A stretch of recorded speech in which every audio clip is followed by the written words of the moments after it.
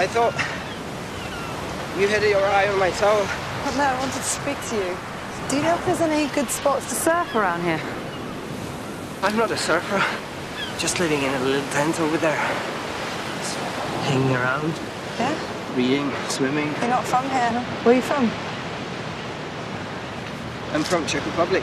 Why are you in Scotland? I just wanted to get away from it all. Yeah, why here?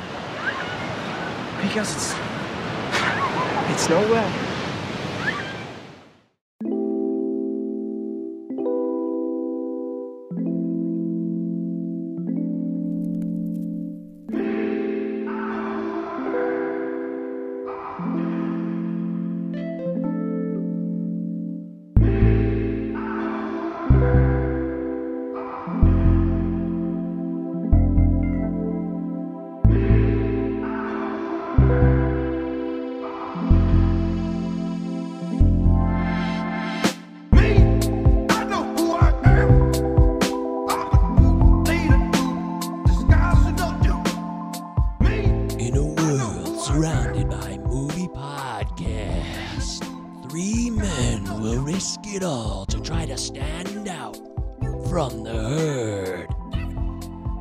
Cinema 9 podcast with your hosts Eric Brandstrom, Michael Govier, and Travis Roy.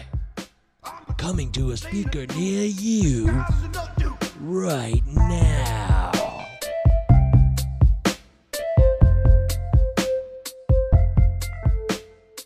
Come on, come on to the Cinema 9 podcast. Michael Govier, Travis Roy, Eric Brandstrom. We're live for episode 126. It's called Under the Skin. And we'll focus in on that in about a half hour or so, like we always do. We'll dive deep into that movie, all the way into Under the Skin. Cinema9pod@gmail.com is how you can get a hold of us. You want to email the show. And of course, 5-star ratings are welcome. YouTube subscriptions. Thank you so much. Hit the like button if you're going to watch this video now or later. Whenever you're seeing this. Travis, I don't think it really matters. Just maybe hit the like button. Be nice. We'd appreciate it. Subscribe. That'd be cool. Follow. Do whatever. Do the thing.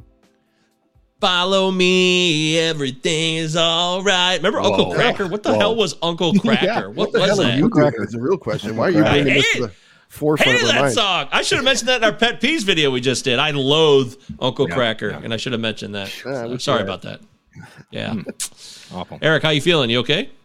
Yeah. I don't know if you know, but I got new ink. So this is a big thing for me. Like a big forearm tattoo on me now. Yeah, I'm that guy now.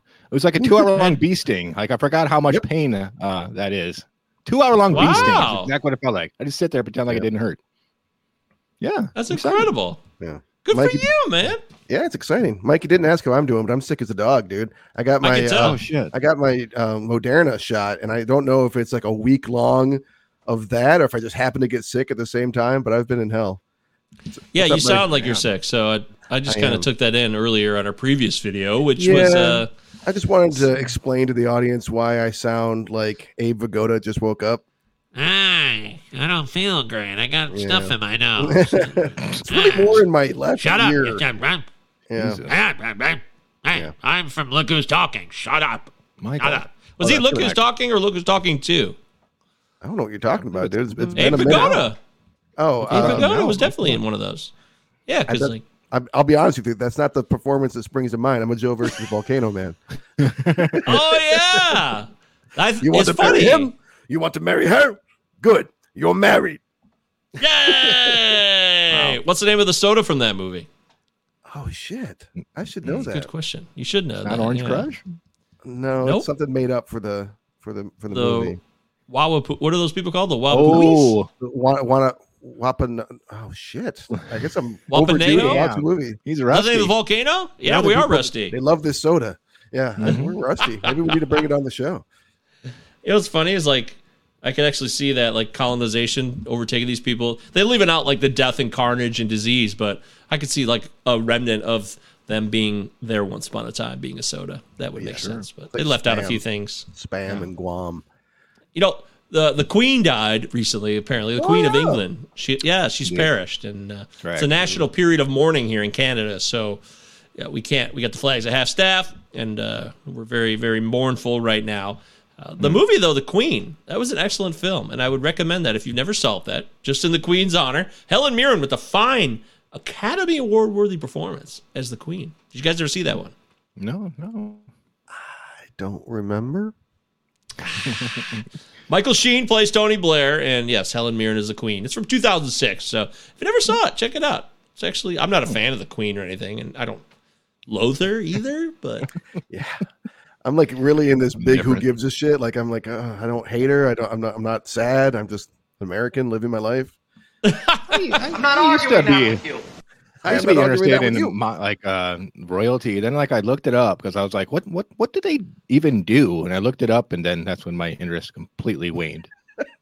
Oh, well, don't forget that you can email the show, and our buddy Bernardo's here. Shout out to him. We just flashed his comment up on the screen. He emailed us, so I'd like to share his email right quick because it's fun. Email the show at cinema9pod@gmail.com. Now we're like everybody else. Hey guys, it's Bernardo from the live stream earlier. Just wanted to say I really love your podcast. It is very cool to hear what you have to say about the movies. I first found out about you some days ago when I came across your episode on The Girl Next Door. Parentheses, it's my favorite movie. Wow, see? Wow. That's fascinating. Wow. Favorite movie. Okay. Wow. And wow. And I thought you made some really interesting points. I know you guys already have a movie for next week, but if you're taking suggestions for the future, I think Fight Club would be really interesting. Keep up the great work, and I'll be waiting for the next episode. Bernardo. Oh, thank you very much, Bernardo. You're a good man. Which brings us to our next point, which is that Bernardo inspired us to make our September 28th episode of Here in 2022 to be a listener's choice episode. So you still have a week to send in your suggestions. We'll pick one at random live at the end of our next episode on the 21st, I guess. So shoot us an email, shoot us a text if you know us, I guess, a DM. We ask that you do one, limit yourself to one suggestion. Everybody gets one shot at, and we'll do it randomly. These people. No cheating, okay? And don't get caught up in your own egos. One selection, please, okay? And if you want to... These fans of ours. How dare you? How dare you? Damn. How dare you, sir? Look, Derek Fern was cool enough to retract one of his choices, and that's what we respect, right? Get some pushback on that one, Mike, or not me? I mean, I would have done it, but I feel like there was some other people who maybe weren't interested in doing The Big Lebowski because it's. I would be very happy to do The Big Lebowski, but there's no question in my mind whether or not it holds up. So yeah, I agree with that. Both those sentiments, I agree. Okay. Anyways, get those selections in, guys. You can hit us up any way possible: Instagram, Facebook, Twitter. TikTok, whatever, wherever you find us, YouTube. You can comment on this video here and drop them in, and we'll try to add them all together, and we'll get the final selection for that show, the 28th. All right, Travis, what have you been watching? The quarantine viewing picks section of the show has begun. Oh, yeah, that. Let's see. Sometimes you want to watch something dumb. You want something that's about a 6 on the old IMDb because you just kind of, you don't want to be too into it. So I watched Uncharted from 2022, and it was exactly as tepid as I was expecting. I wouldn't, it was fine to fold your laundry too, I guess. I kind of equally felt a lot of people really loved the new Ghostbusters Afterlife. I finally watched that and I just didn't care. It just felt very, maybe if I'd seen it on the big screen in the summer like I was supposed to, maybe I would have been more engaged. But like, man, I just felt like, okay, this is it's a rehash in Oklahoma. And there's kids instead of like grown adults. I don't know. It just didn't do it for me. Did you guys see that? I still haven't seen that. I still haven't seen it and I want to. It's on Stars. I do want to. Stars finally. It's just, I don't know, man. It just, it's got really good reviews. So maybe I just wasn't in the right mood for it. I'll give it another shot sometime in my life, but it seemed like the best parts were saved for the after credit sequences. I'm like, okay, or the mid credit sequences. So I'm like, all right, I don't know about that. I checked out Don't Breathe 2 from 2021. I really liked Don't Breathe. A lot of people were angry that the villain was turned into the protagonist in Don't Breathe 2. But like, do you want Don't Breathe 2 to not star Stephen Lang as that character? I thought it was really cool that he was the protagonist. In no way was he presented as a good guy or a cool guy. It wasn't like they twisted it and suddenly he was like someone that you liked. He was still like a bad person, but he was just the protagonist. And I thoroughly enjoyed it. For a sequel for this kind of movie, I thought it was much maligned. I thought it was totally worth checking out. Cool. You guys both, you especially, Mike, have recommended many times that I watched Captain Fantastic from 2016. So I finally gave that a watch. Oh, what a fine film. Yeah. What a fine commentary on society and beautiful. And the way that monoculture and groupthink, majority, whatever, kind of just has a way of shoving itself into the lives of people that try to reject it, or at least carve their own path. I really liked it. It was really good. I don't know why I found it in the comedy section of the whatever I streamed it on. At some point when like he's like revealing to his kids that like their mother killed himself. I'm like, I don't think this is a comedy, but I enjoyed it. I don't think so either. Who plays is that Frank Langella in the old man role? Or no? Yeah. Oh, classic old man Langella. Yeah. Disapproving Langella. He's always showing up being disapproving. He's so good at it. He is really good at disapproving. Yes, that's why he played a perfect Nixon. Hey, this is true. A couple movies that I rewatched that I've seen before. I did my annual check-in on the Monster Squad. Start getting into the spooky season. Never gets old. And I just keep watching this not so great Wendigo horror film from 2014 called Dark Was the Night. I don't know why I'm so obsessed with this movie. I can't pretend like it's that great. It's really slow for the first hour, and then it's like a half hour of creature effects and like. But for some reason, there's something about it. It's probably the fourth time I've watched it. I just keep watching this movie, Dark Was the Night. I guess because there's maybe not a lot of Wendigo horror movies. I don't know. I sure like it, despite its many flaws. But for me, the big one for this week would be from Finland. This year, there's a horror movie called Hatching that has been getting a lot of buzz in the horror community, and I gave it a watch, and I thoroughly enjoyed Hatching. I've said this on the show before, I'll say it again. I strongly believe that horror is the genre best suited for social commentary, and this movie's a fantastic example of that. Just completely peeling back influencer culture and like the way that can like permeate families and lives, and like the striving for perfection, and how that can just like drive people to insanity, basically. But in short, the movie's about a girl who finds this egg that hatches this creature that is just like, she's got to like deal with this fucking weird bird thing. I mean, and it goes hard because it's Finnish. Like they don't care about like your American, like, oh, you don't want to see vomit on screen? Here's a whole bunch of vomit on screen. It's hardcore, but I really liked Hatching. Damn, this sounds awesome. I'm there. Where did you watch it? I want to say I watched it on Hulu, but I'm not positive. Yeah, it's good. Okay. I liked it. That's it. Finnish brethren representing horror. I love it. Yeah. Cheers to the Finnish. Dang. Yay! Eric, what are you watching, bud?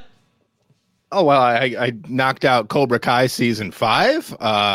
Fantastic. Killed it all in one night. Just bring it on. I want like 20 seasons. I can't get enough. So stupid, but so entertaining. You know what? I didn't mention this, so I might as well mention it now. But I finally started watching it. I watched the first season a couple weeks ago. And fun. So I understand what the buzz is all about. I'm like, Cobra Kai, what's going on over there? People were talking about that. I mean, that was 2017. The first season came out, so it's been out for a while now. We're on 5 seasons, and just what a great idea, man. Well done. Yeah. You take something that is old property that's kind of laying there. It's like the Karate Kid. They made remakes. I don't think anybody gave a fuck about his movies, really. Maybe kids did or something when Jaden Smith did it in 2010 and Jackie Chan. But to take the old memories of the original Karate Kid and like have flashbacks from the old movies that are woven into the current show so effortlessly, like William Zabka's like he still has something to offer. And so does Ralph Macchio. It's not like Keanu Reeves in the last Matrix movie. Like I've said this many times. The look on his face and him himself in that movie is just like he's not there. It's like, dude, why are you even doing this? It's so weird and uncomfortable to watch you on screen. That's not the case with Ralph Macchio and Zabka. They showed a second life, even though these are old characters. They inhabit them as 30 years later. It's It's incredible. It's really well done, and I'm looking forward to watching the rest of the seasons. Yeah, it's really embracing like all of the values of the original films, the cheesiness. It's talk about being self-aware, Mike. It knows exactly what those movies were, who their audience was, and it's just embracing it in a really fun, imaginative way that's not just a soft reboot like we keep seeing over and over again. But it's not totally cheesy, though. I want to say yes, they understand that too, but they try to bring some of the heart back from that original first film that really was there, like a legitimate message, a spiritual connection between Miyagi and Daniel's son, and that was a surprise to me that was able to be properly put into the show, Eric. That's what impressed me. I tell you, by the time we get to season 5, the big surprise is how fucking of a stretch they are taking this. Like the most minor characters from part 3 are coming back. It's like they're really spreading it thin, man. But it's still a lot of fun. I'm sorry, dude. Robert Zemeckis, I'm at the end of my rope with this fucking guy. Enough is enough. This is the 4th film in a row that he's let me down so badly. And this used to be appointment viewing at the theater anytime Bob Zemeckis made a picture. Pinocchio. Yeah, Pinocchio on Disney Plus. It's like all the reviews. Thank God I went and I'm like, what do other people think about this? It's getting lambasted. It's so bad. And I adore the 1940 cartoon. I just don't know how this happened, how it's so abominable. It feels like somebody on Instagram, I believe it was Math Teacher Movies, a guy I follow that I really like his reviews. He likened it to like a middle school trying to put on like a production of it. Like that's what it feels like. like this the most stale, benign, clunky, stretched out trash that is way overconfident in itself. Awful, ugly animation, like Tom Hanks phoning it in. Oh my God. Abominable. Could not stand it. Horrible. Didn't Zemeckis do Finch? No. That wasn't him? Who did Finch? I don't know who did Finch, but not Zemeckis, but the Walk. Three that you're... Welcome to Marwen, The Walk, The Witches, and now this. You got to be fucking kidding me right now, dude. Okay. What's going on with you? Finch was directed by Miguel Sapochnik. I don't know fucking clue that is. Sapochnik. Hey. Babe? I never saw Babe from 1995. I turned it on like YouTube free movies. I'm like, hey, Babe. Like I heard a lot about this back in the day. Like I'm sorry, dude. Like I was fucking irritated the whole time. Like I gave it a chance. I'm like, okay, talking animals. Like how is this good? And I turned it on and like, this is kind of irritating. Didn't Cromwell win an Oscar for that? He was up for Best Supporting in '95. Lost to Spacey for Usual Suspect. But what is this? Like I was just like, turn this off.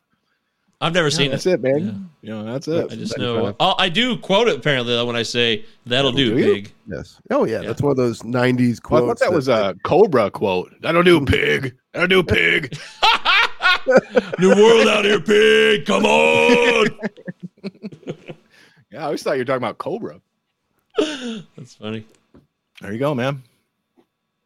Oh, I always love how Eric just like stops talking. He doesn't wrap it up really. He just pauses. And then he says something like, there you go, man. I love that. Dramatic Don't effect. change. Don't change it. Yeah, you got to be you. Don't go changing. Gotta please me. There you go. There you go. Oh, just to please me. Shit, I don't know. Look. I think that's what it is. I'm really confident. I can't think of anything else I watched besides the goddamn movie that we're about to talk about. So I'm thinking. I'm waiting. And boy, I just don't recall sitting down and watching a film. It's understandable. Oh yeah, it's tough right now. Good morning, the Queen. Yeah, your monarch is passed. I'm sorry, the Queen is dead. Long live the Queen. I'll take this opportunity to say that I need to have like a day where I can just watch like 5 or 6 movies. I really do, and I would really welcome that day. To be honest, it's called Sunday. Yeah, that's what sucks now. The football's here. Like I don't get to do that. It's like work. I got to do work. So, but it's not like hell work. So it's not like I'm digging a ditch or something. Not complaining. I'm just saying that I got to find. There's got to be one day in there where I can just sit down like a Tuesday or something.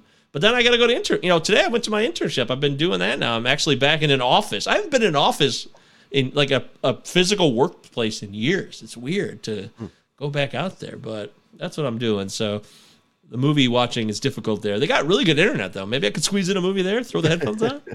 Maybe. Not getting paid. It's an internship. They don't pay me. So don't give me too hard of a time. It's basically like student teaching. It's the same deal. Hey, you're going to pay. This is going to pay off for you. Trust us. So, sorry, guys. I did spend the night. I will. Yeah, why not? I did spend the night at our friend Corey's house last night to watch this movie we're about to talk about.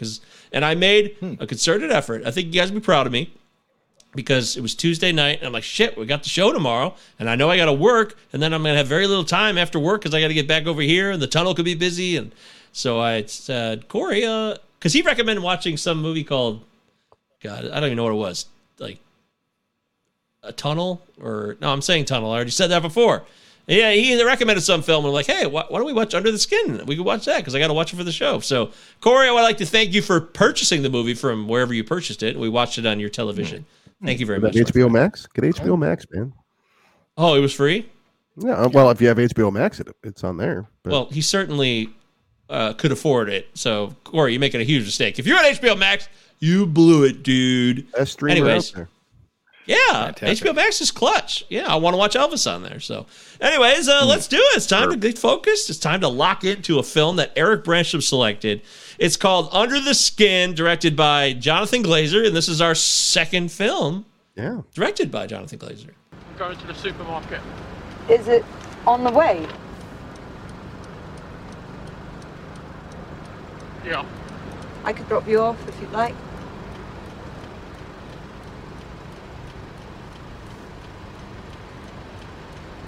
Yeah?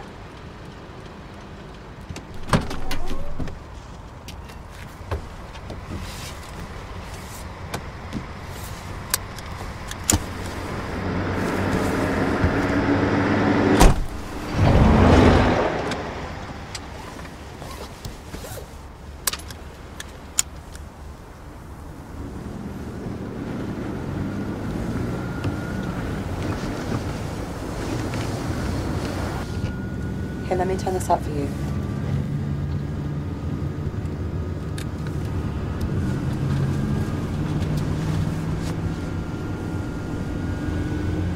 That's better.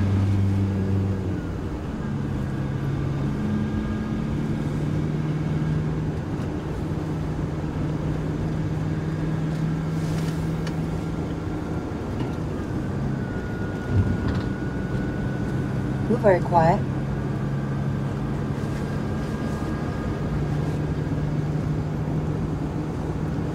Why do you shop at night then?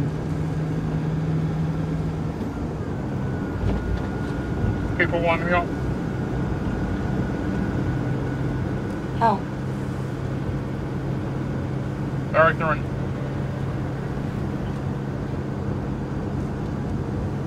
What about your friends? No Spielberg, just Glazer. That's right. Yeah, I forgot about that. Yeah, no Spielberg, Glazer only. So yes, this came out now. Again, one of these like tiny disparities. 2013 and 14. It said 2014 on our TV last time we rented it, and I've seen 2013 on the internet. So obviously, maybe it was picked up. Yeah, it was a festival. I mean, like this was early in A24's existence, back before I knew that I cared about them. And I'm sure that it was probably released in some festivals and then to everybody else in 2014 is my guess. Seems a safe guess with an independent film like this. Okay, so yeah, directed by Jonathan Glazer, starring Scarlett Johansson. I'm laughing. It's kind of funny to me. Scarlett Johansson, Jeremy McWilliams, and maybe somebody else. Is there any? How many actors are actually in this movie? Like 5? Oh no, Scarlett is going to. Oh my God! We definitely turned the subtitles on within 15 minutes. I did or not. So. I did not. I don't do subtitles. I would. I mean, yeah. No, I didn't do it. And you understood the film? You feel you understood the film? Do you feel like you understood the film with subtitles on? That's a good point. That's what I thought. It's a really well. It's a poem. You don't have to understand every little word. That's blah, blah, blah, direction. Right. Go there. Right. Well, let's go back in time. Travis, you see this film before, right? Yeah, I saw it in what must have been 2014 or 2013. I saw it when it was new. I rented it when it was brand new. I watched it. When I lived the first 2 years I lived in Philadelphia, I lived in North Philly on 17th Street or 100. Well, no, fucking street did a little bit. 17th Street, and in North Philly, and I lived in I ran like a hole in a wall, and it was kind of like a prison. I had a TV that was literally the size of Eric of your like TV/VHS, compact, combination thing. Yeah, like it was literally that size. The screen was that size, and I would just sit really close to it on my folding chair because that's the chair I had.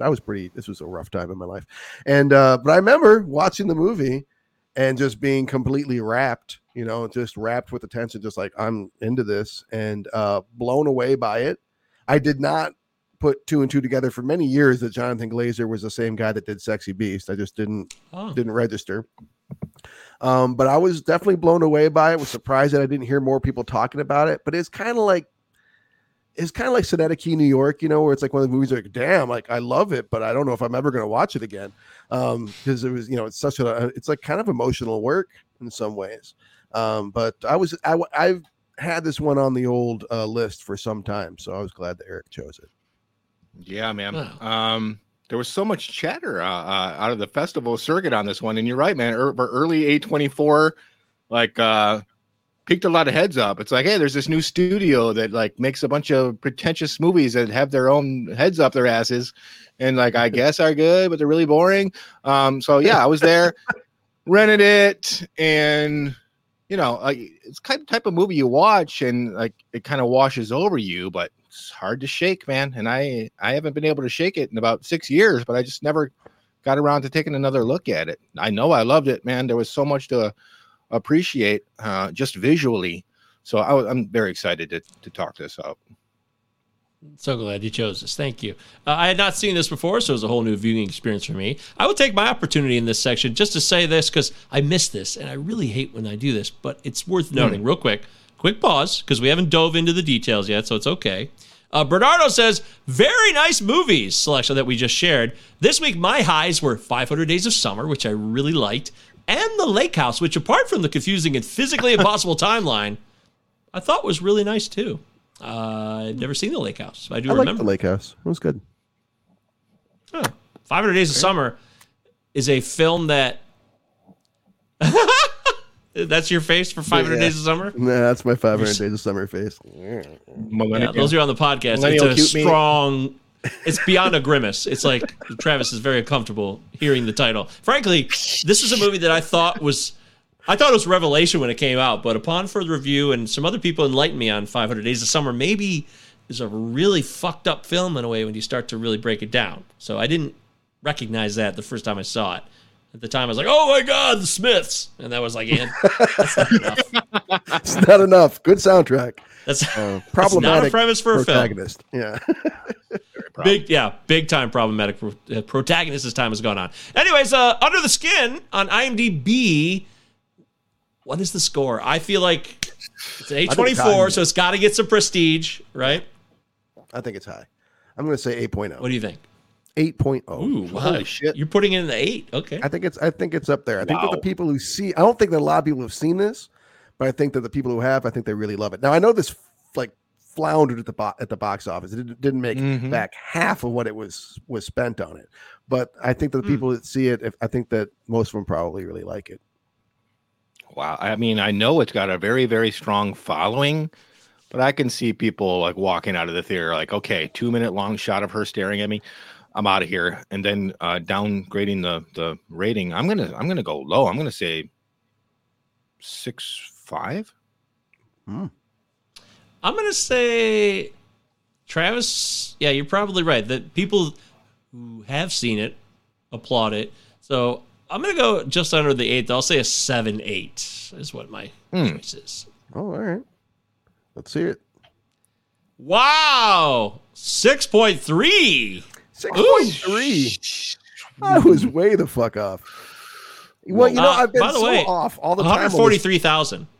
That's so just to give you the clarity on that part, that's not bad. It's not massive, but it's not like nobody's seen it. That's a lot of people have seen it, but I clearly I've been like under guessing what the people think of movies a lot lately. I guess I overcompensated this time. Oh, well, that's good. It's always good to overcompensate sometimes. That's what I've heard anyway. Always good sometimes. Always good sometimes. You gotta love those oxymorons. So as far as Rotten Tomatoes, hut, sir. Hut, as Aaron Chudbud would say. Who we'll be seeing soon. Look forward to seeing you soon, Chudbud. Yeah, buddy. Yeah. Under the Skin on Rotten Tomatoes, 84% for the critics. That's an excellent score. Rock solid score. That's up there. Popcorn Dumped over bucket of popcorn. Yeah, it's tipped over. It's 55% from the audience. Well, there may be that too many people saw this movie. They're like, "Oh, Scarlett Johansson," and then they're like, "Why? Yeah, why is it just a 2-minute shot of her eyeballs in the in the rearview mirror? Why is there still this shot? Why am I still looking at water?" That van. Another shot of a man walking across the street. Okay. Yeah, I wrote this down last night. I think Corey or I said it. Vacant look, long stairs, driving, boners. Yep. Yeah. Oh, man. Wow. Slowly eat cake, slowly walk down steps, slowly walk or ride down a mountain, long shot. Yeah, there you go. Those are a few things that we said that I wrote down. Shopping montage, directions. These are all your notes? I got more notes than that. Oh, well, that was just the only notes I wrote. Yeah, it's the only thing I wrote. I have lots but I remember it well. I do. I hope you do. You always got lots of notes. I love that. How about Matthew Licona of the San Diego Reader? Sure. Glacial in pace. Okay.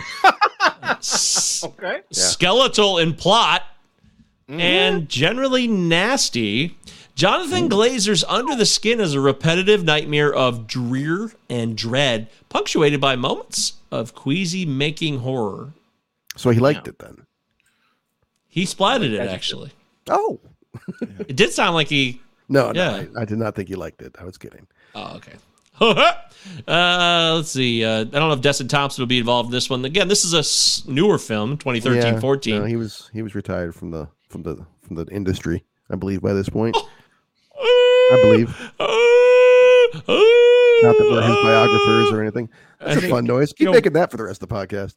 I think people will love that. People are into auditory sounds. They'll love that shit. By the way, Ebert died that year, so he might have just missed this one. I don't know if he actually caught it before he died. But I'd love to know what the old man thought. Me too. His pal, Richard Roper, his secondary pal. One of the most polarizing movies in recent years. That's all it says. That's stupid. Come on, Roper. Yeah, that's not a review. Yeah. Oh! Bill Goody Koontz. Yes. Right. The Arizona Republic. Yes. Bill. Don't let me down, Bill. All right. Bill Goody Koontz of the Arizona Republic said in 2014, the story is at once simple and impenetrable. Visually, it is arresting when it isn't murky. And the droning atonal soundtrack is as perfect for the film as it is annoying.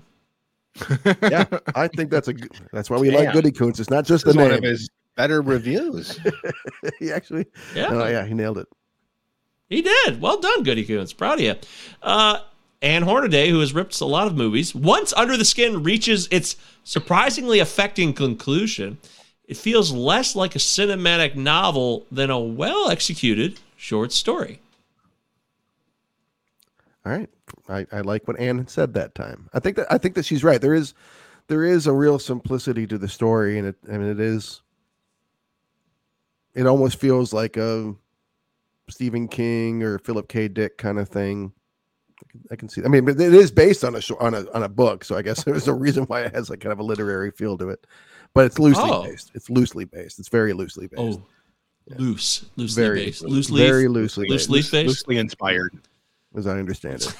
I know that at one point Brad Pitt was going to play the main character, which would have been a wholly different movie if it was a male perspective. As the creature. Yeah, we would have had less boners, or would have been boners on boners? I feel like there would have been more boners, but we'll get into that. So many boners in this movie, at least more than the average, film. Yeah, and I commend it for that. Last one, Stephen Holden of the New York Times, because we got to get New York's opinion. The movie's eerie climactic image challenges our conventional notions of human identity and leaves us reflecting on the possibility that every being in the universe is an alien in disguise. Faux deep. Well, so that's the first time we really heard alien, and I think in any of the reviews. How much of the alien, like sci-fi, outer being, extraterrestrial plays into this film? Because it's pretty like obvious from the start that I couldn't even hear the words that she's saying things. I think she's saying like food. I heard food in the beginning of that intro. Again, like Contact, English. By the way, epic intro again. Another like epically slow glacial intro. Oh yeah, very cinematic, artistic, and it's like, oh, it's an eyeball. Yeah. But yeah, it seems like she's learning like the English language. I think is what we're hearing at that moment.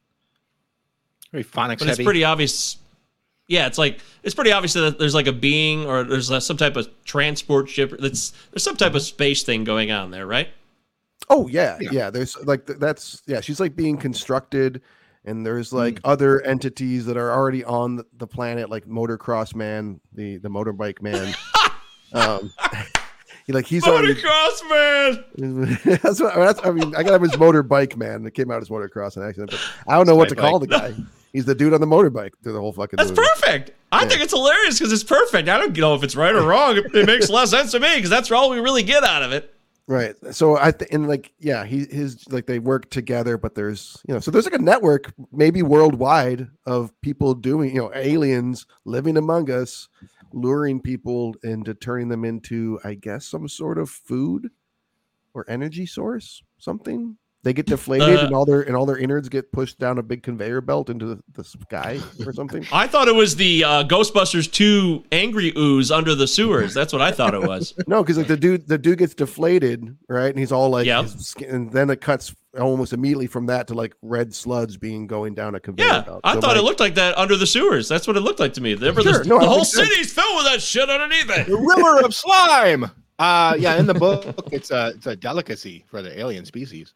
Yeah. Okay. Ooh. Yeah. So okay. Wow.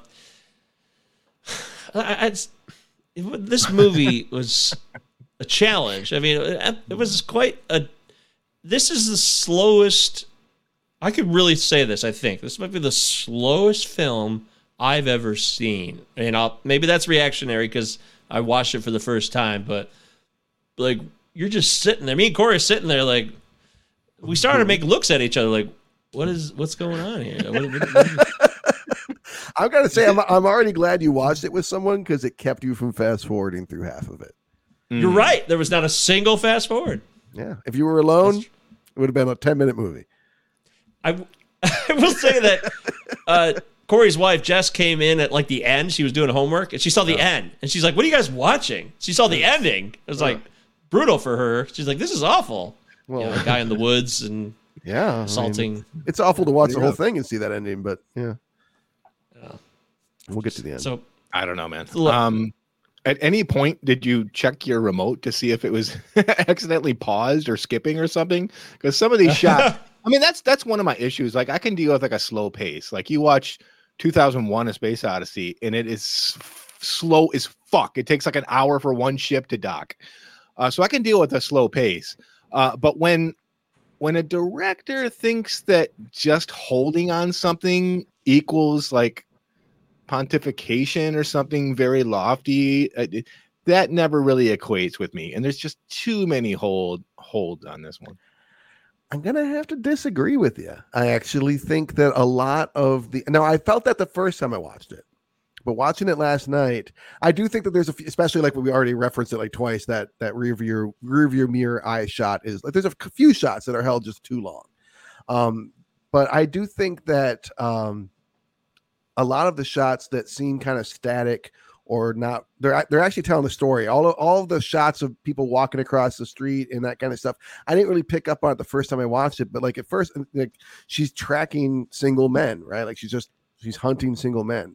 So like that's what we're seeing through much of it. And then later on, she starts like tracking single women because she's looking at them in a whole different way. Like, what am I? Who am I? What is my identity? So I feel like and then like there's these shots of nature, like the mist on the ocean, or that beautiful shot of the swaying pine trees toward the end, which I think are just kind of like supposed to be, Yeah, a little bit, flourishes, kind of Malicky flourishes, but also there's beauty in this world, which is what the creature or she's unnamed, the woman, what she comes to feel, that there's beauty in this world. And I think that's what's being conveyed with those shots.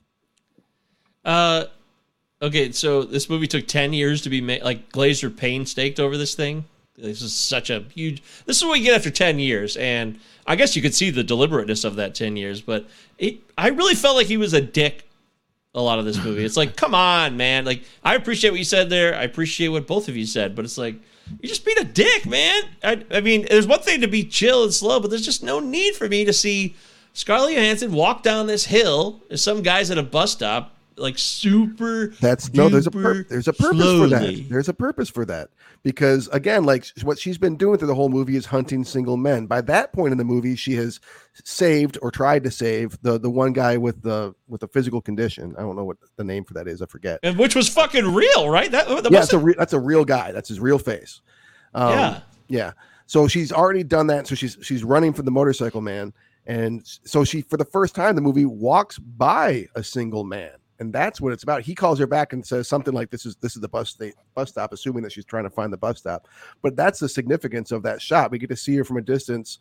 Like, for the first time, she's ready to just walk right by a single man and not hunt him. And for once, he calls her and she starts following him around, and the whole kind of script flips.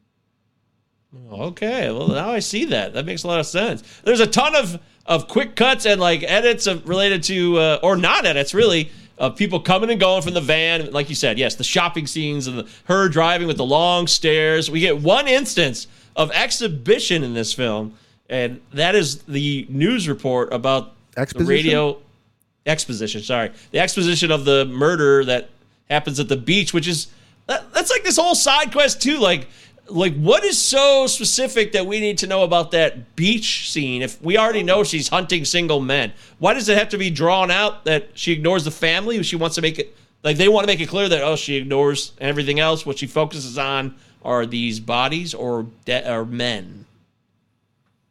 I just feel like Eric, do you want to take this one? I have thoughts. I have some. Go ahead. I'll piggyback. Okay. So again, she's just hunting people, and she comes across this stranger, and she sees this stranger put his life at risk to save strangers. And then she sees the other strangers die trying to save one another. And then she, hits the guy over the head and kills him, leaves the baby there, which is brutal, especially that night shot of when the motorcycle man comes back for the clothes to like cover up the remnants, but leaves the baby, and the baby's like trying to stand. Maybe the most brutal, most brutal part of the whole. Yeah, it's really brutal. But I think that the importance, and I usually am like really against like news stories and movies like as exposition. I'm like, oh God, just tell us. But it's the look on her face. Like her face spends so much time in this movie being pretty much impassive, unless she's trying to snare a man. Like early in the movie when she's like enjoying her work or okay with what she's doing, she's very smiley and outgoing and gregarious with people. But as she gets more used to what she's doing, the smiles come less easy, and she's not as easily complimented. And by that point, when she's hearing what happened to the baby and all that stuff, like she's listening, and she doesn't look happy about it. I think that she's starting to feel emotions, and she's feeling regret. We've got this alien who is very discriminative about who she harvests for their meat, which is odd. Single men without families. Which is strange. I mean, I would like to hear your thoughts on why she only chooses single men without families. Well, look at what happens when she's preying on that one guy, Andy, who has his own name tattooed on himself. And when people start to walk up, she takes off immediately because she doesn't want to be seen by them. It's all about lack of exposure. It's not about like, oh, I want to find people that won't be missed necessarily, although that's part of it too. They're easier victims. If people are not going to miss them as much, that's going to be easier to find. But also it puts them less exposed if there's not somebody like immediately at home waiting for them and that kind of stuff. So it's just like a logistics thing, I think. We've got 3 dead bodies at the beach. I can't believe counting the baby. Counting the baby, and yet she doesn't harvest them, which confused me a bit. Well, they're drowned. The 2 adults are like in the water. They're drowned. She's not gonna go get them. The baby's maybe just not big enough. I don't know, or it's not part of her mission. I don't know what's up with the baby. I love that you're trying to tell this tale. We get no information on it. So this is what he wants you to do. Right. Yeah, so whatever you come up with whatever the fuck you want. It's your interpretation. This is interpretation of the movie. It really is. Oh, sure. Because there's look, the guys that go, okay. So apparently this is supposed to be some type of Sirens, analogy, right? Because these people come into it's supposed to be a house. But like immediately they're in a black room. That's not a house at all. You would recognize that immediately. Like, wait, what the fuck? What is this place? Nobody ever says that. These people follow her because she's so hot and attractive, which I get. But you would still, even if someone was super hot, you'd look around and be like, well, this is not a place. This is a dimension. What the fuck's going on? Yeah, as Corey said, is this an alternate dimension? And then there's got to be something going on, like they're drugged or hypnotized. There's something going on to keep them. Because it doesn't make any sense for them to just like be fine with what's happening. Once they strip themselves, follow her, and then they go into this pool, and then they don't even notice they're in this pool of shit as they go under it. There's no no gasping or nothing. They just walk right under. Just dudes, silent dudes with boners. Disappearing into oil, like black oil.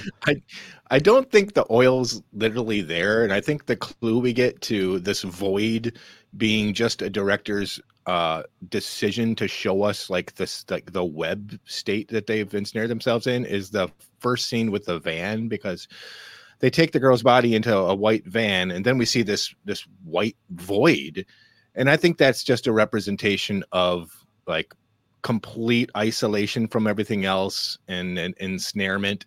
A lot of people have a problem with the black goo. I think that's just, in all likelihood, they're just drugged and then they pass out and then she takes their meat out of their bodies or whatever. I don't think they're literally into stuff at all. Well, then what about the scene where the one dude's underwater and he sees the other dude all desiccated and half shriveled, and then the guy completely deflates? That seems pretty literal to me. I think they literally get deflated, but I don't like. There's no way like there's this like sea of like black ooze there. I think that's just a representation of something.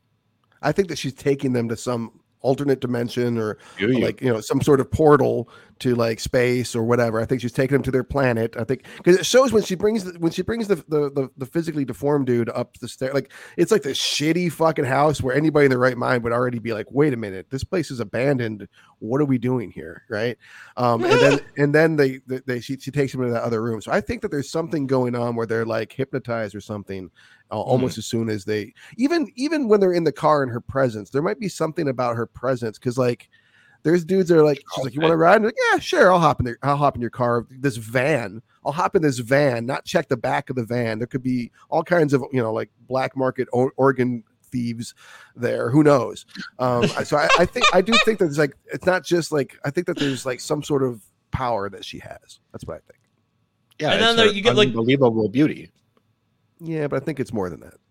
Who the hell knows, man? Everyone, that's the thing. You could argue about this forever, but you don't know. No one knows. It's the thing. It's like when Travis says, like, when you die, you don't know. That's this movie. It's like, hey, go to town, because nobody really knows for sure. There was even the thing on IMDb that I read in the trivia notes about these Scottish folklore things. That's what it might have been instead of an alien. Did you see that part? Selkies? Yeah. No, like they come out of the... Yeah. That makes sense. Oh, you know what Selkies are already. You're well done, sir.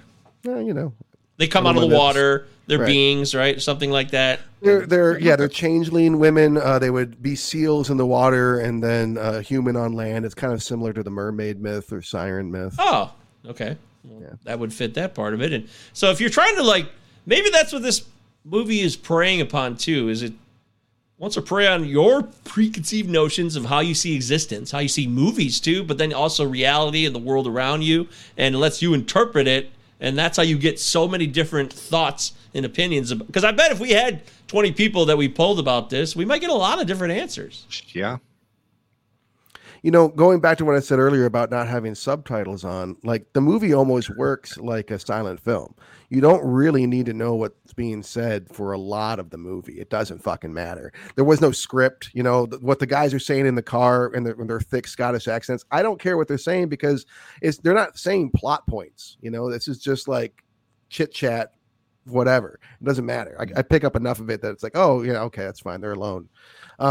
And I think, and I dig your point about this movie being highly interpretive. I think it's a very visually, which it's a film. All films are visual, but this is like a particularly visually driven film. Mm. Yes, it really is.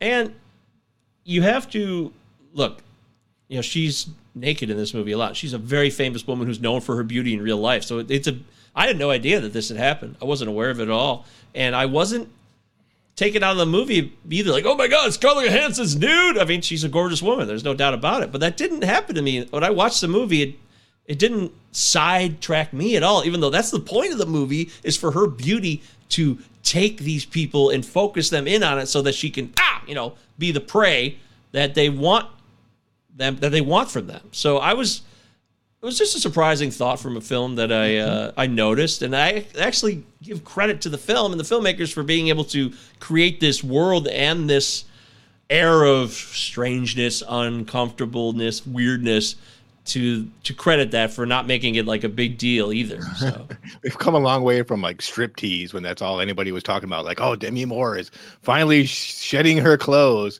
But let's not cut the bullshit. I mean, this was probably a huge deal. There was probably a bunch of people all, oh my God, but for me, I didn't hear much about it. I didn't hear anything. I never heard about it. A huge credit to Jonathan Glazer keeping our attention focused on the character and not even me, who is spellbound by how gorgeous this woman is. But yeah, I mean, I am interested when it comes to interpretation. That's what most interested me to choose this, because once there's a flip in the script, okay, like this first hour in this whole predatory thing is very involving. Some say the most involving. And then when it flips its script and then, the predator becomes the prey, a lot of people think that was kind of a mistake to once again see a woman in distress instead of in control of her own situation. How do you feel about that? Do you think it's a disservice to this character who is this strong woman? And when's the last time we saw like men scared of like a woman stalker or something of that nature? You don't see that. She's not a woman. Yeah, that's exactly my point. That's exactly what do you mean strong woman? She's a strong alien. We have no idea what her sex is. I mean, I get that. I get that she's an alien, but to any viewer, this is a woman all done up in makeup and a fur coat that is completely in charge of herself and her power over men. I mean, you can't overlook that. To get really, before I answer that, I wanted to address the other point about her beauty and how it doesn't distract us as a viewer, because we're not subjects, we're not victims of her. We're seeing the disturbing context that this is all taking place in.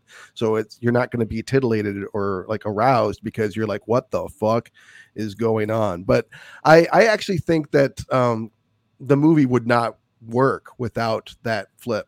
I agree that the movie kind of is less interesting when that flip comes, but if it's just watching a protagonist that goes through no change, I'm not particularly interested in those kinds of movies.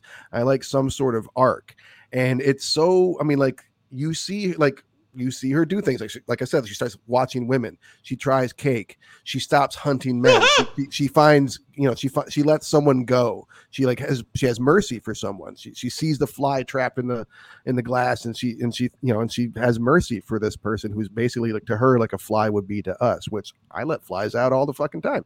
But so and I think that's a really human thing to do, is to have like all of these experiences that she's trying to do. When she's like watching that terrible comedy show and like just absolutely befuddled by what is this comedy? I really like, I love stuff like Frankenstein and anything where it's like creatures trying to find their own humanity, and that's what that path becomes for her, which I find very compelling. Yeah, I don't really consider the strong female thing, because the one thing that just seems so obvious is that it's not a she. It's like we see the body get taken over and the changeover that happens early on, and taking the body out of the water, blah blah blah. And yes, Travis's point does make that important, because you realize that she's cold and heartless.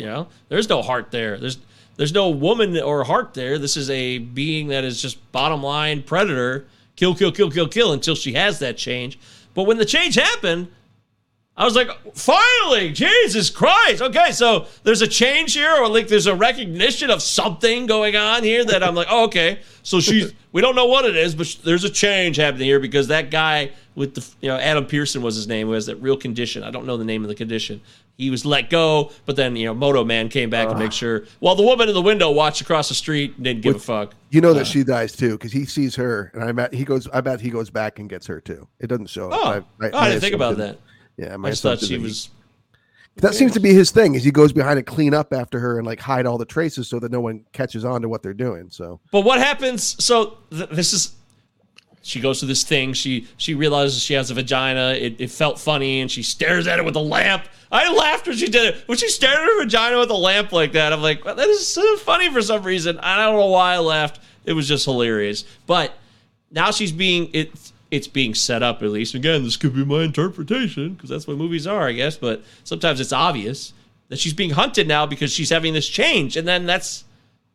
What ends up happening to her is that she doesn't get hunted by the Moto Man and these other moto bikers because the guy that was not perceived as a threat to us, supposedly, even though it's very obvious to me that he was a threat because he's a dude in the middle of nowhere in the woods with the lovely woman. He's definitely going to come back and do something perverted or fucked up. I think that's a good tragic turn in this movie is that she becomes not utterly enamored with humanity, but she certainly seems like she starts to find value in human life and that kind of thing. And so we watch her being chased by Moto Man and his moto friends. And then it's a human himself that ultimately kills her, right? Like she wanted to try and find love. She finds like this really great guy who like carries her over a stream and like, doesn't expect her to sleep with them on the first night, like all kinds of stuff. Like he's just like a truly good guy.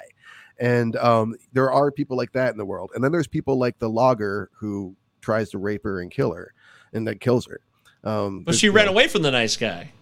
Because so I actually anticipated the lamp on the vagina thing a little differently. I actually kind of interpreted that to mean, and actually now as you say that, I'm like, oh, you could be very right there. Again, interpretation.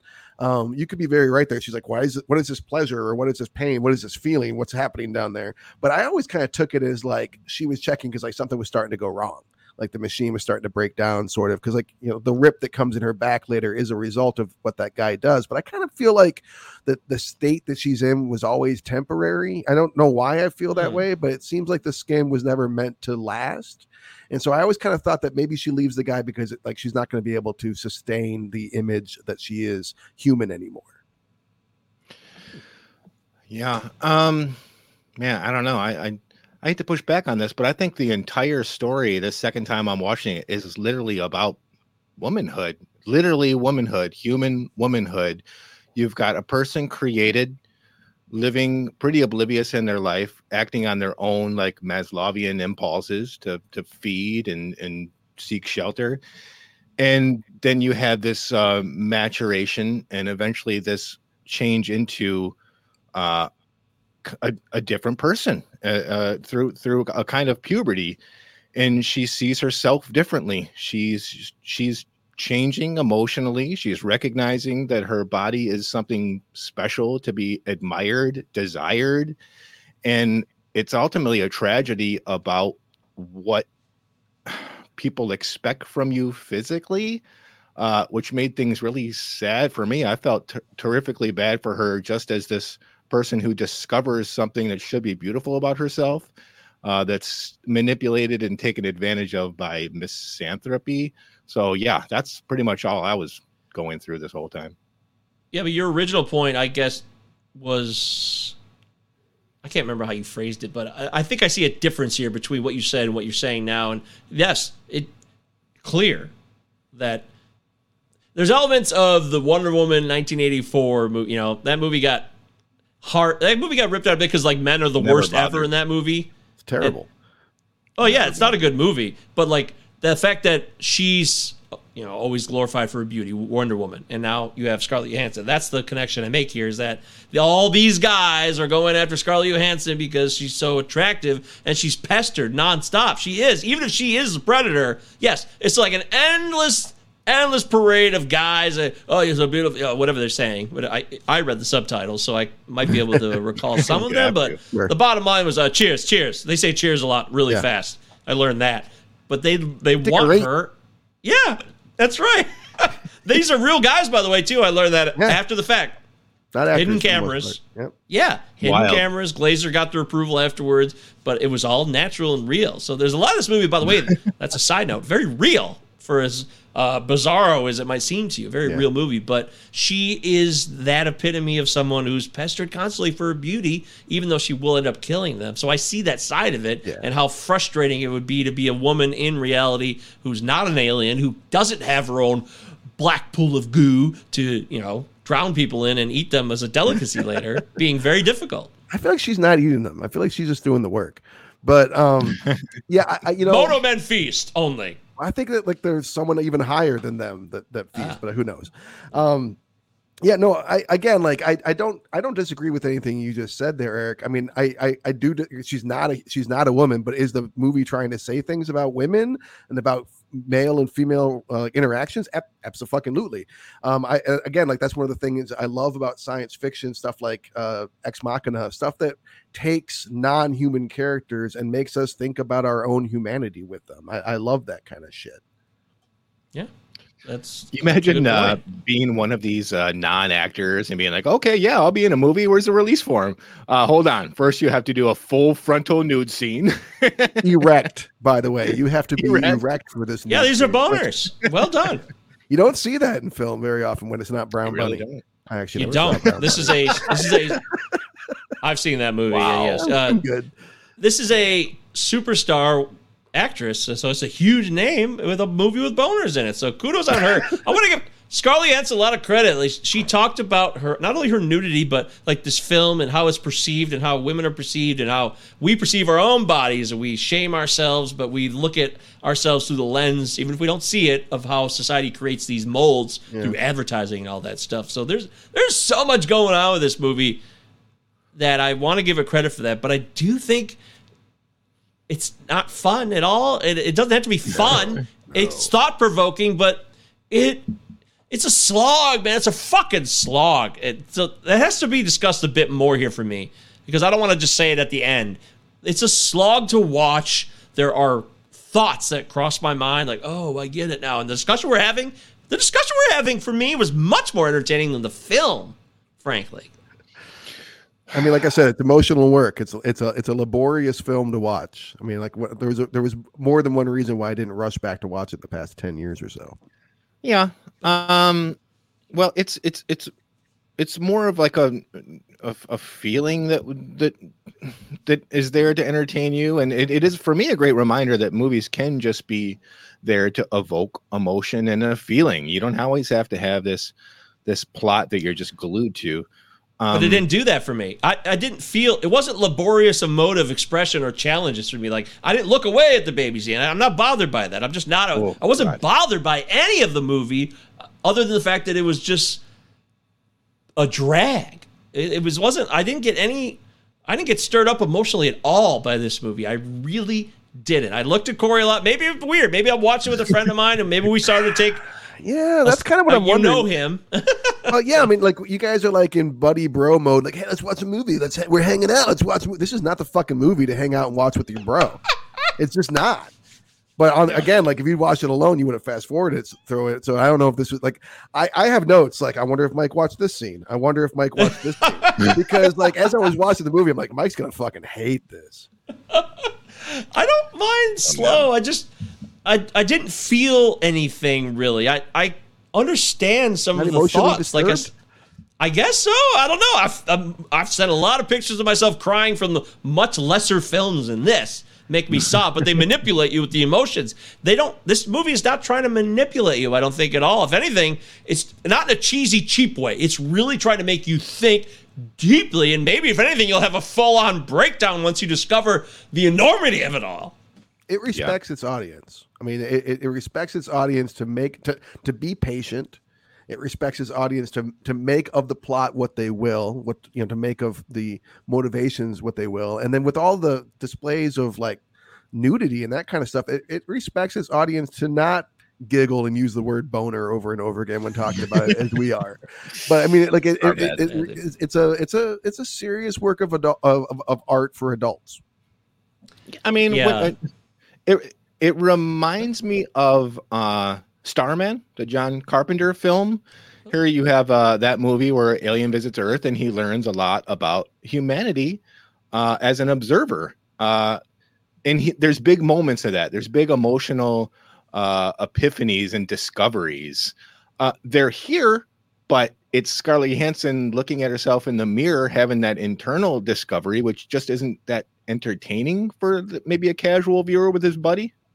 Well, I don't think we have discussed this. We've talked a lot about her, but her performance itself is any commentary on that? Because it's a lot of silence. She also has to throw out a British accent, I guess. Is that what that was? I thought it was, but it's also an alien who has to do a British accent, so maybe that's what it would sound like. Yeah, I forgive her for that reason. But the internal dialogue, the silence, and the emotive responses, and by the way, just some of the shots, like when she's on that beach in that outfit with that hair, she just looks so regal in a way. It's like it's just so, it's lovely to see. It really is. Even, I admit that freely in that moment. Yeah. But her, I said jokingly, long stares, driving the movie. You know, I said all that stuff, but she's really doing a lot with herself, and I want to give her a ton of credit for her performance. It's an A+ performance. I really think so. It's fantastic, especially in the scene with Adam Pearson. She's doing a lot there to tell the story just in that one simple conversation. I think that I've seen a lot of Scarlett Johansson movies, and and you know what? I think this might be her best performance. It's such a subdued performance. Like, it makes it harder. Like, she's literally stoic and like unblinking through so much of the film, but you can still see like this process going on, you know, like, and again, like maybe it's a little bit, you know, on like we're projecting onto her because she's so placid, but like, again, I already kind of referenced this, like the way that, like, as the movie goes on, she seemingly is less and less okay with what she's doing, but it's not obvious. It's all so subtle. I think it's really expertly acted. So you're saying 2009's He's Just Not That Into You? That's not her finest hour? Not for me. No. Perfect score. Nothing there. Horse tomato, Whisperer. tomato. Nothing. Was she in that? That's right. What about this was mentioned in one of the reviews, the score, the atonal score, if you will, and that constant, every time that sound comes up, it is, you actually rely on the music and the sounds more in this movie than others because you need as many cues as they're willing to give you, which are so few. Classic A24 score. Like, is this music? Yeah. But yeah, it evokes a mood. It really does. That's funny. Wow. Yeah, it's like alien frequency, just tuning in that you're tuning into from time to time. Yeah, the eyes, like that scene when they're watching that stupid fucking TV show. She does so much with just her eyes, the way she's trying to process what the fuck she's looking at. Yeah, I agree. I also really like just the to get back to Glazer's direction. I think that there's so much beauty in this film. There's so many great pictures, like great shots of nature, especially. I think that this just looks gorgeous. I think that she shot gorgeously. I think that the black room sequences that Stranger Things clearly borrowed from. I think that all this stuff just looks so specific. You know, I can see elements of Sexy Beast in there now, you know, having watched that somewhat recently, even in that opening bit. And I also really loved, like, one of the last shots of the movie is straight up Caspar David Friedrich's The Wanderer Above the Sea of Clouds, like, or the Sea of Fog, like this direct reference where the motorman is like standing on this cliff and it's like looking out over like all this fog and mist. And like, oh, I get that. Hey, I get that reference, which was fun. But there's probably a bunch of shots in there that are homages to other paintings or something like that, because you don't just do one of those in the movie. But the way it looks is just pristine. Gorgeous. Daniel Landon was a cinematographer. Oh, I had no idea who that was. He did great. Apparently he was on the crew of Sexy Beast. He was not the TP at all. He was some camera guy, or so. He was just like a part-timer on that crew, and now he got to do this movie for Jonathan Glazer later. How long did it take to light that Black Forest cake? I don't know. What are we talking about? Black Forest cake? Yeah, that cake. So Cake, gross. a 10-minute long cake shot. Like, you imagine a big crew like lining up their shot, getting that perfect cake shot. Are you worried that as you watching it, are you worried that one crumb's gonna fall off the fork before it makes it to her mouth? Because I was. No, but I Take it am again. seriously considering pausing it and going to like the store to buy some cake.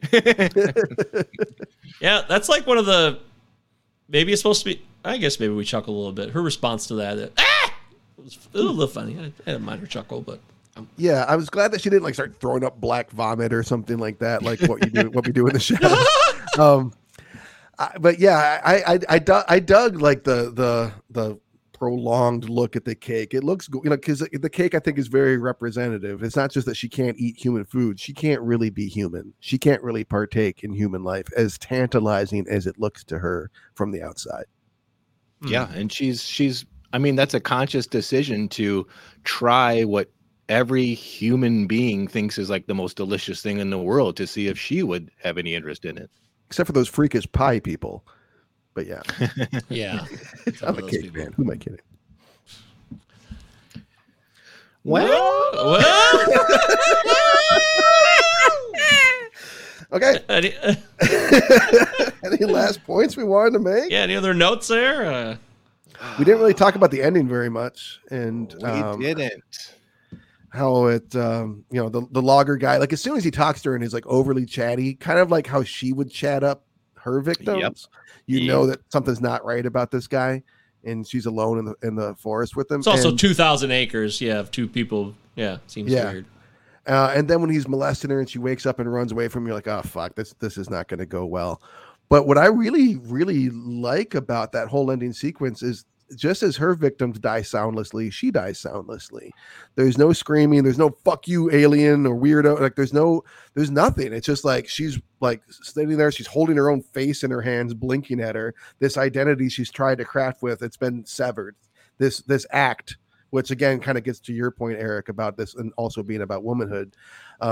She's having to like confront herself in that because of what has been done to her.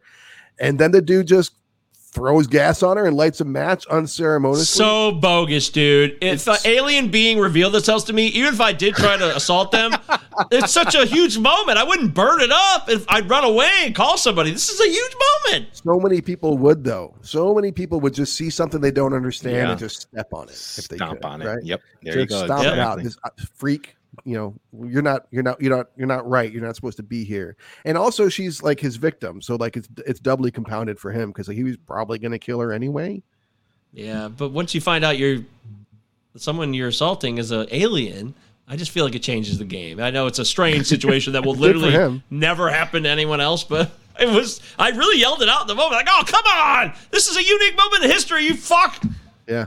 Well, that's part of the tragedy of it, right? Is that like he's not like the other guy that cherished her, who he didn't know that she was an alien, but still, because there's like these two aspects to humanity. There's good folk, and then there's rapist scumbags who just destroy on sight.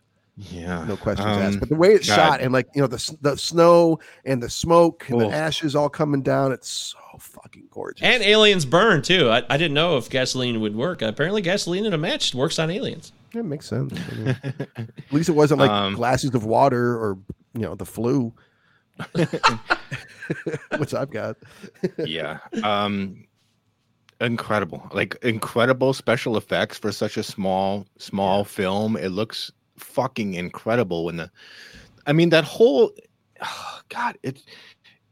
I think when I first watched this, I was like, whoa, the alien looks cool and this is fucked up. But again, going back to kind of this trajectory that I view this in, the lens that I look at it in, is she stops running and she stops fighting when she realizes that she's been revealed.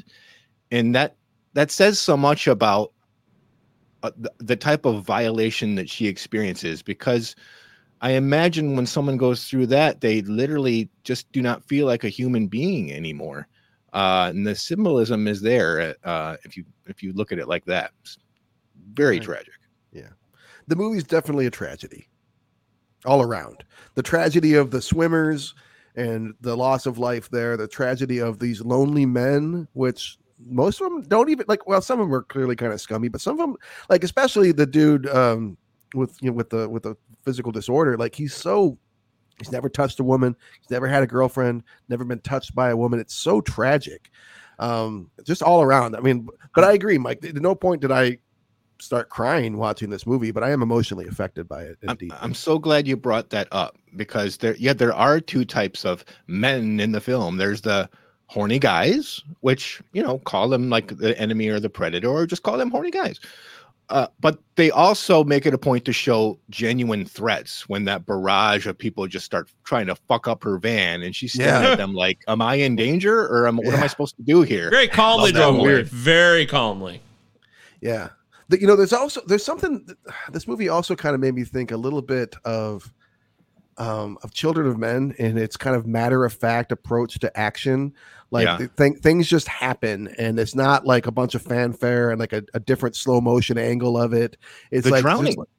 Exactly. All that stuff just happens. We're just watching it take place, and it's not for as dramatic and cinematic as so much of the movie is. A lot of the more those kind of moments, those kind of action sequences are really flat in a way that makes them more realistic and work. Yeah. And I think that speaks to the message of an observation on the human condition, because there is an indifference to nature or the world it's there for sure. Mm-hmm. Yeah. I don't think it's an accident that she ends up dying in nature out in the wilderness.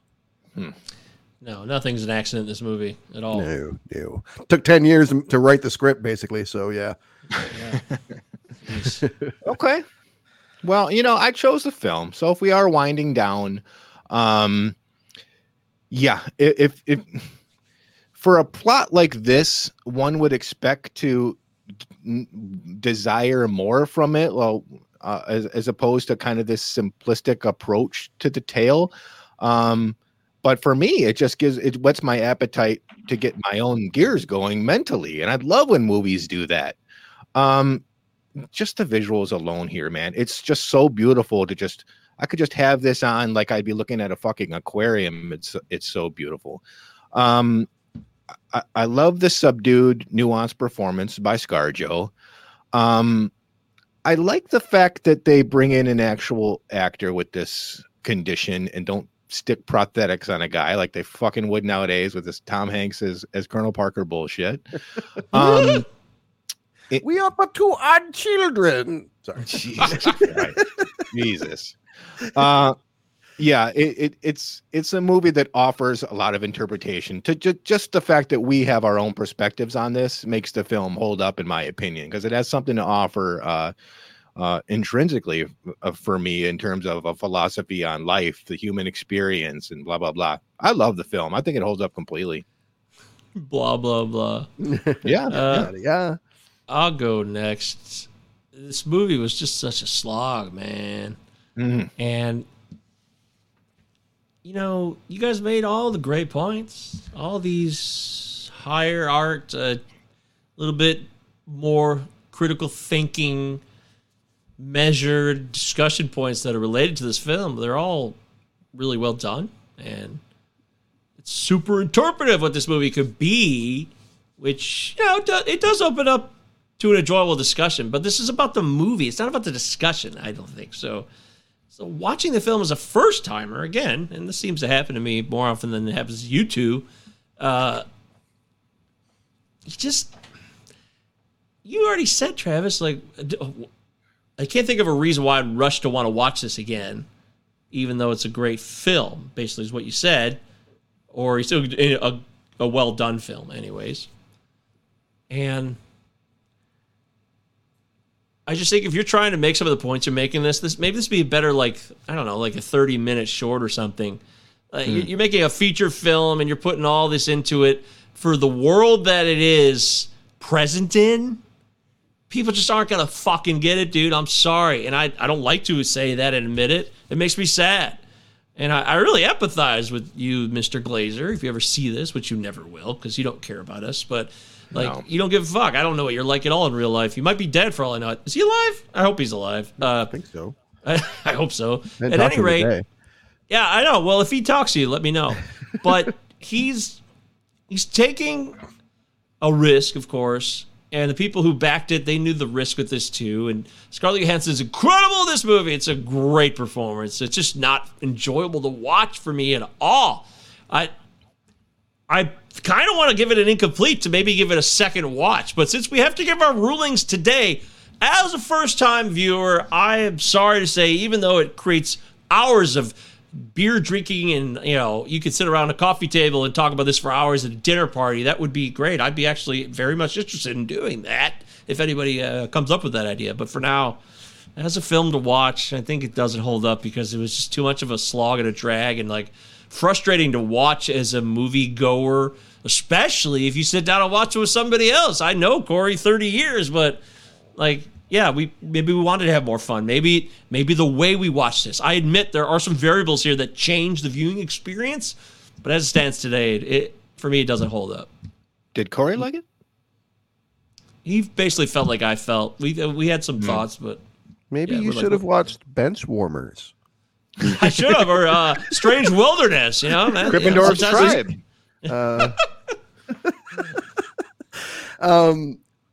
It's fascinating to me that you would say that a movie could easily engender hours of discussion and yet not find a lot of value in it. I find that interesting. I've already really showed my hand. I called this movie a work of art. I said I thought it'd be 8 on the IMDb. I said it was probably Scarlett Johansson's best performance.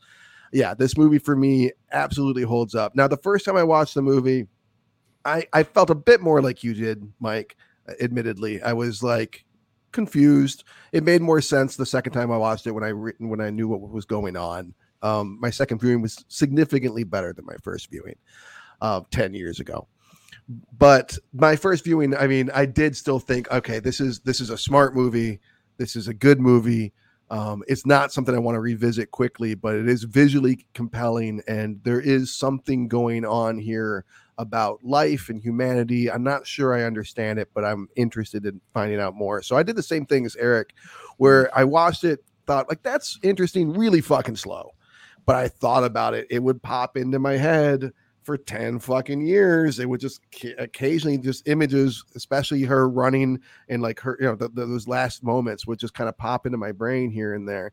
And revisiting it, it was a really rewarding experience for me. I found it to be much better than I remembered, which again, I thought it was pretty good, but I had a lot more patience for it this time. And again, I wasn't sitting down with my buddy oh shit, we got to watch this. It was more oh, here's my plan for Tuesday night. I got my pen and paper and all that.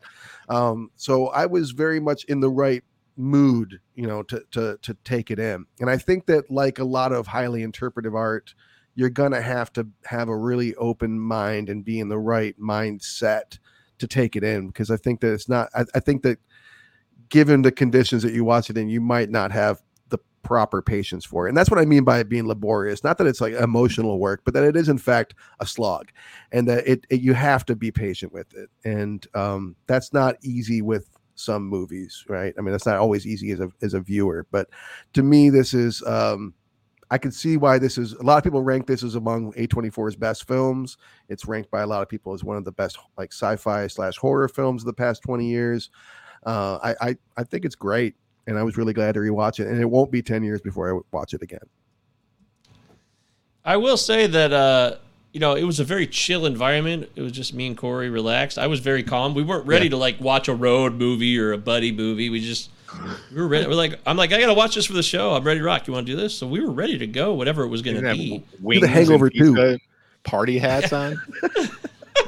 We didn't have any Marco's pizzas. We weren't ready to cry like it was Crash. I will say that. So. When you're hungry, you're hungry. So there it is. Does it hold up? It's 2-1. It holds up. Nothing personal, Eric. He wasn't on the crew. I'm gonna watch it again at some point. I don't know when that'll be, and then maybe I'll feel more like Travis. I'll have that understand. I understand what you guys are saying. We'll still be doing the podcast when you watch it. So report back to us then in 10 years or whatever. Sometimes I just wanted to make sure that I stay true to the viewing experience, because sometimes we get caught up, and I love our conversations. I love doing the show with you guys. It's so much fun, and it's informative, and it makes me think about things that I didn't think about and vice versa. But I get away from my actual viewing experience, and I kind of want to. I'm trying to make sure that I at least want to make sure that that's part of it, because it is, sure. It is. So, anyways, I hope you enjoyed it. I hope you took something from it. Under the skin. No, the under the skin. the under the skin. Shining. Yeah, Shining. It's Under the Skin. I'd like to see a funny trailer made out of this movie. That'd probably be very easy to do, but it would be Under hilarious. the Skin, the comedy. Yes, I would love to see that trailer. That rejig cut. Yeah, I wish one of us could do that. We put it on our Patreon. People would love it. Anyways, we do have a Patreon, so if you want to join up, it's only $1. The Bill Goodykoontz level gets you in the door. Bill Goodykoontz, he's one of our favorite critics. Really impressed us today with his reviews. So. Yeah. Thanks. Quite. Well done, Bill. Especially for such a deep film. You showed us something new, Bill, and we give you credit when you deserve it. So, anyways, next week we'll be back on the air, of course. We're not really on the air, I guess. We'll be here. We're live right now. I mean, that's true. Whatever air this is, we're consuming it. We're on the screen. We're holding space together. And we'll do a film next week. And then, of course, the listener's choice will be the week after that. When's the cutoff? What are we cutting that off? We would need it by the afternoon or the morning of the 28th for us to have it all ready for the show that evening. So if you want to send us a suggestion, you've got about a week if you're listening to this in real time. Otherwise, you mean the 21st? You mean the 21st? Yes. Get it to us by the 21st. You're right. I'm sorry. Get it by Wednesday, which I believe is the 21st. Is that right? It is. Yeah. The 28th. Okay. Yeah. So by the 28th Wednesday, would be the week of we're doing that movie. Like, God damn, that's going to be tight. No, you're right. Yeah. So by the 21st, you have 1 week if you're listening to this now or watching now. 7 days. 7 days. I know that one. That's The Ring. I've seen that. Yeah. Yay! All right. So it's my turn, right? It's your turn. It's your turn. Yeah. Are you going to pick something from your list now? Yeah. Well, no, I got it ready to go. Okay. I kind of tipped my hand earlier, so it's timely. It's present. I'm doing what Eric would do. Sometimes he wants to bench warm. No, Eric. I think at least one time Eric was trying to capture the zeitgeist of the moment by picking a movie. What was that movie? Do you remember doing that? Gryffindor's Tribe? No, we never did Gryffindor's Tribe. We do talk about it every other episode. Short list. Bernardo says, nice episode. See you guys next week. Bernardo, glad you're always here with us, man. That's cool. I will tell you that it was mentioned in the video before we did this. Yes, we're going to 2006. We're going to do The Queen, directed by Stephen Frears. Yes, so I gave you a little teaser earlier, but we are actually doing The Queen. So it's, she passed. Now we can see Helen Mirren as the Queen, who's still alive. Helen Mirren exists today. I guess I'll watch it and find out if I've seen it before. The Queen. Exactly. I'm pretty sure. I'd be surprised if you haven't seen it, Travis. I don't know. I actually don't think I have. I'm not like Stephen Frears. I'm just not into the Royals, man. I don't give a fuck. I just don't care. I don't watch that shit. That's what makes it so darn interesting. I like Spencer because I like Princess Diana because she's not like the rest of the royals, Exactly. I enjoy Spencer. Is this not like the story of how she handled the death of Diana? Is this like that? Isn't that what this is about? Following exactly that? What it's about. I'm more interested in just like her life story. I don't give a fuck. It happened. No, this is not exactly. So it might not be what you think it is. Who knows? James Cromwell's in it from Babe, so that's always cool to see him on screen. Of Babe fame. Of Babe fame, maybe more LA Confidential fame. I would like to say 6 feet under, or of his recent tirade at Starbucks for the vegetarian coffee being way too expensive. You seen the video? No, but I want to. I do. Yeah, I think check it out. It's ridiculous. Probably going to Google that right after this. Yeah. Jumps on the counter and starts screaming. What? A 6'7" old man? Yeah. Yep. Are you shitting me? Yes. Wow. I'm dead serious. Check it out. Agile. He's got to be like 75. Yeah, he's got to be up there. Maybe he's starting to have some issues. I don't know. Yeah. Well, anyways, that's what we'll do next week. Stephen Frears directed film starring Helen Mirren and Michael Sheen and James Cromwell, yada, yada, yada. A bunch of people that you've seen every time they do a movie that was like based around British people at all, like V for Vendetta, you're going to see a couple guys from that movie. They'll be in there. Oh, Stephen Ray? Not Stephen Ray. I know. No Stephen Ray. I'm talking like bit actor, character guys. Like, oh, that guy. Yeah. The guy who plays basically the Hannity of that movie. He's in this movie. So, but he's not Hannity at all. He's very chill. So. Yeah. That guy. what is that dude's name? He's a very famous comedian in Britain. I can't think of his name. Stephen something. No, isn't that Fry? You're thinking of Fry. Stephen Fry. No, the other guy. Yeah, no, it's not Fry. It's the other guy. The guy. Oh, the other guy. The guy who plays the Hannity psycho guy on Kill them all, everybody die, and V for Vendetta and stuff. Anyways, I'm mixing up two. Pick V for Vendetta now. Dude, yeah, that would have been a great call. I mean, that would have been an easy call for me, but like, just saying, all right. So the Queen, or maybe not. Maybe not. I don't know. I watch it a lot though. I do enjoy it, even if it has its issues. I think it brings some interesting. I haven't seen it in a long time. Interesting. Wow. All right. Well, there it is. Queen, Natalie anyway. Portman. Well, the trying to Queen, compare Natalie Portman's accent versus Scarlett Johansson's accent. Which one do you think is worse or better? You let us know. Send them an iPod@gmail.com. 5-star review, Apple Podcasts, Spotify, guys. Help us out, please. We'll do something for you if we can. If we can do it, we will. Mike will. Yeah, I will. If I can do it. I'm not saying anything. So. All right, just me. Until next time, folks, thanks for joining us. He's Travis Roy, Eric Branch, and Michael Govier. It's been a pleasure talking movies with you. We'll see you. Turn right. Turn right. Nothing. Cheers.